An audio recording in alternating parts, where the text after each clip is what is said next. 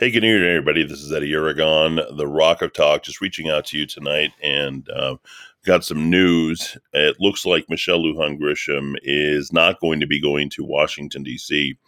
Didn't take the Interior Secretary job, which she was offered, which may or may not have been sort of something that she probably should have at least looked at. And maybe they didn't want her to get the Interior job anyway. And instead, it looks as if she was really holding out for the Health and Human Services Secretary job, and they pushed that a little bit too far.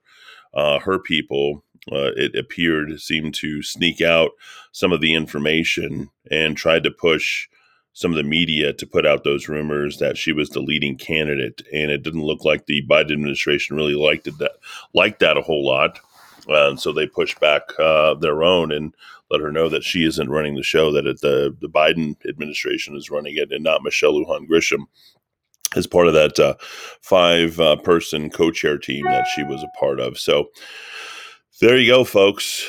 From all angles, it looks as if Michelle Lujan Grisham isn't going anywhere. She is going to be staying here, and I think, moreover, that changes things considerably for the complexion, I think, even for the chairman's race, of which I'm a part of, against Steve Pierce. And I believe we also have two other guys, Jeff and Eric, who are also jumping in. But really, we're focused here, at least on the next year or two, on the city council race and then the governor's race, which I don't think that she's done much fundraising. She hasn't cared too much about it.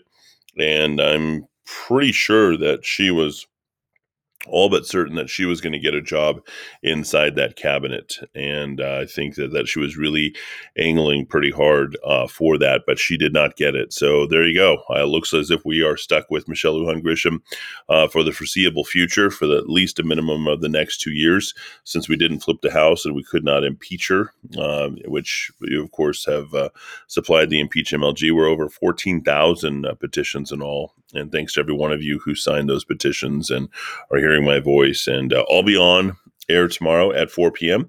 And then I've got some more blasts that are going to be coming straight to you. We'll recap the show, and I'll be putting that out here shortly as well. Thanks, everybody, as always, for listening. But Michelle Lujan Grisham is not going to be leaving the state of New Mexico, moving to Washington, D.C.